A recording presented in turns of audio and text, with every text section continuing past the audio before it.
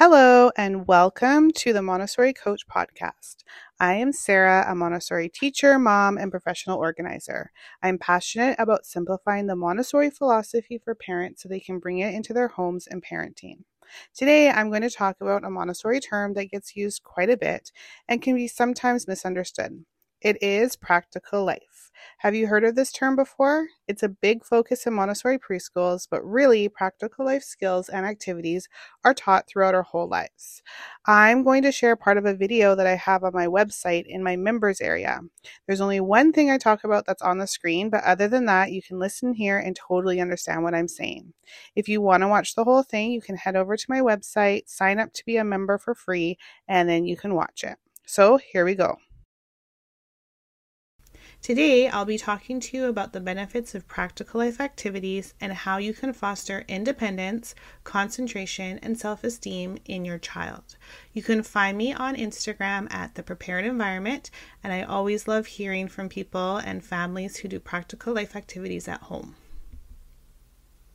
Practical life activities build skills that your child will need to care for themselves and others independently.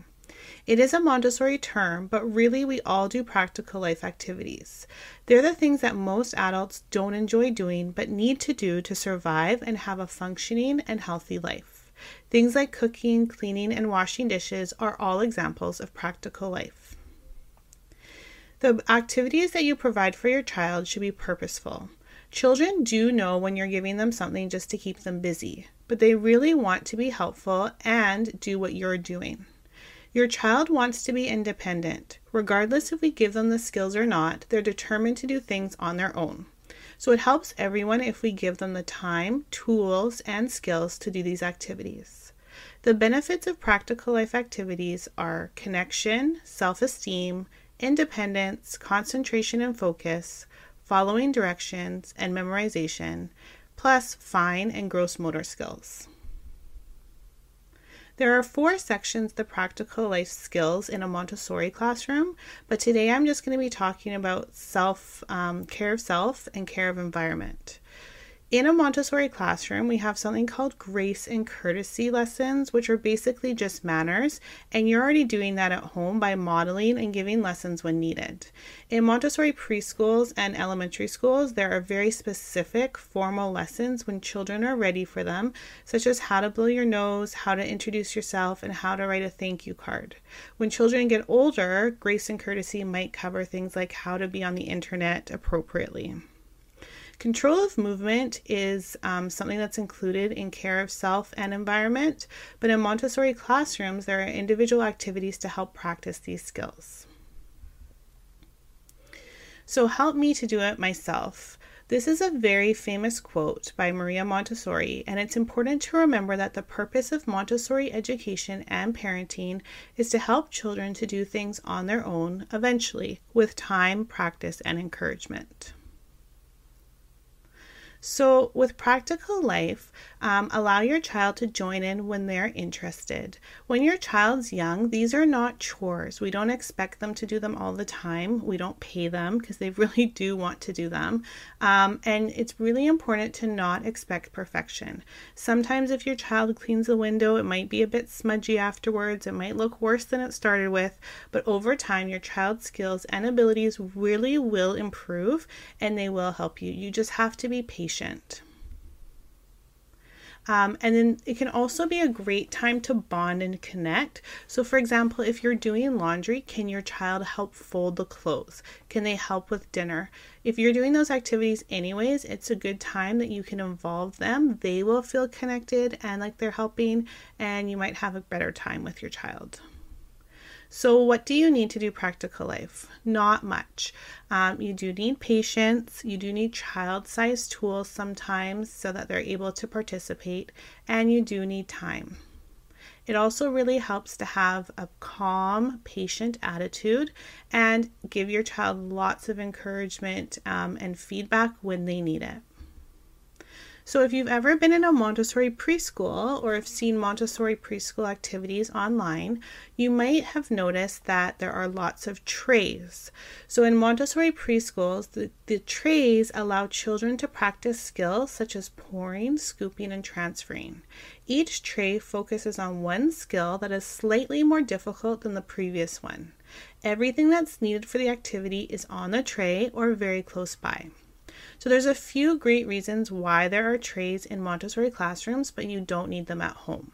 So in a classroom, there might be up to 30 children in a class, and these trays allow the children to do an activity independently.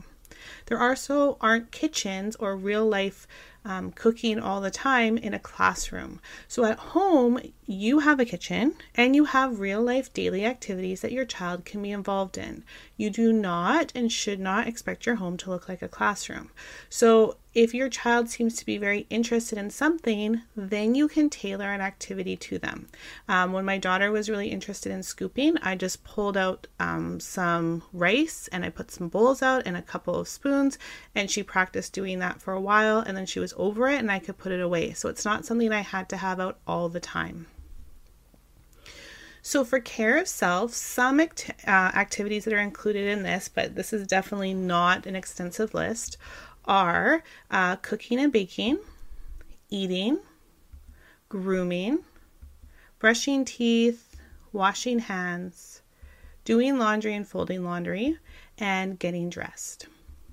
And under care environment, we would include sweeping, dusting, flower arranging, pet and plant care, washing windows, and scrubbing tables. So when you introduce an activity to your child, the first thing that you want to do is analyze the steps. So for us, we are so accustomed to doing something like, for example, brushing our teeth. We don't even think about all the steps that go into doing that. But you have to know how to hold the toothbrush. You have to know how to squeeze the toothpaste onto the toothbrush. You need to know how to turn the water on, how to put the toothbrush under the water, how to actually brush your teeth, how to rinse your mouth out, how to put the toothbrush away, maybe how to dry your mouth with a towel. So there are a lot of steps that go into one activity. So the best thing to do is for you to actually analyze all of those steps and then have your child involved in doing them a little bit at a time. So can your child hold the toothbrush while you squeeze on the toothpaste, or can they squeeze on the toothpaste while you hold the toothbrush? Can you have them turn the water on? So often it's a lot easier for us just to do everything. It's faster and smoother, but if we give them little baby steps over time, they'll be able to do everything. So it's really great to, before you jump in, just to ask yourself, is there anything my child is able to do? The other thing is, when you're introducing an activity, talk or move at one time, not both. So your child is able to absorb one thing at a time. It's either watching what you're doing or listening to you. If you do both at the same time, they're missing out on something. Another thing you can do is have your child on your non-dominant hand side. So if you're right-handed, have your child on your left-hand side. And that's just so that you're not blocking them with your hand when you're making movements. Over time, since your child has been a newborn, you've been modeling a lot of practical life activities. So when you sweep the floor or cook, your child has been watching you since birth. So by modeling what you want them to do, they're also learning without you really even having to say anything. And then always connect to previous knowledge. So build on what they're able to do and remind them of all the things that they've been able to do before. So here are some ideas of activities that you can do with your child. Flower arranging is a very fun and easy activity for toddlers and preschoolers, and even for elementary school age children. All you need are some sturdy, non-toxic flowers. Just talk to your local florist and ask them what they recommend. Often the least expensive flowers are the best for flower arranging. So carnations are really good, daffodils, flowers that you can kind of move around a lot and they're not going to lose their petals. And also they don't have a lot of pollen. You need a small funnel, a small sponge to clean up any spills, some water, a small pitcher, and some vases. And I actually just used the jars in the photo are from an Italian juice that we drank, and then we had the bottles after. So you can definitely look around your home and see what you already have. And if you want, in Montessori classrooms, they often have these doilies that you can put under the vase, but you definitely don't need to do it. That's an add-on if you wish. And then care of plants. So again, sturdy, non-toxic plants, a small sponge and some water, and then a watering can. Children can water the plants, and then they can also dust the leaves. Dusting leaves can take quite a lot of time, and it can be very peaceful for children just to dust the leaves of the plants. It's something that I don't often have time to do or even notice, but my daughter loves doing, and it makes her feel like she's contributing to the home and she's taking care of something. And then a small watering can that can fit in their hand and easily work. You just want to put a little bit of water in, not too much, and show your child how to tell if the soil is dry. And then cleaning windows and mirrors. So all you need is a spray bottle that's easy for your child to use, water, and you can add a little bit of vinegar to the bottle if you wish, and then a small squeegee or cloth. And then cooking, baking, and food prep is really important for children of all ages. There are a lot of studies done, and I've noticed it myself as a mom and a teacher, that when children are involved in cooking and preparing their meal, they will eat more. So if you have a picky eater, if you get them involved in cooking, they might eat a little bit more. So things that they can do in the kitchen include stirring, measuring, cutting fruits and vegetables, transferring and scooping, peeling, and then mashing. Okay, so here are some tips. Start with the least amount of water so that if there's a spill, it's not too overwhelming. So I always ask myself, how much would I really want to clean up if there was a spill? So in this bucket, it's really the tiniest bit of water because it's always easier to add more water than to take it away. Remember to be patient and give plenty of time. So if your child is learning how to dress themselves, give lots of time to prepare for that so that you're not feeling rushed and they're not feeling rushed.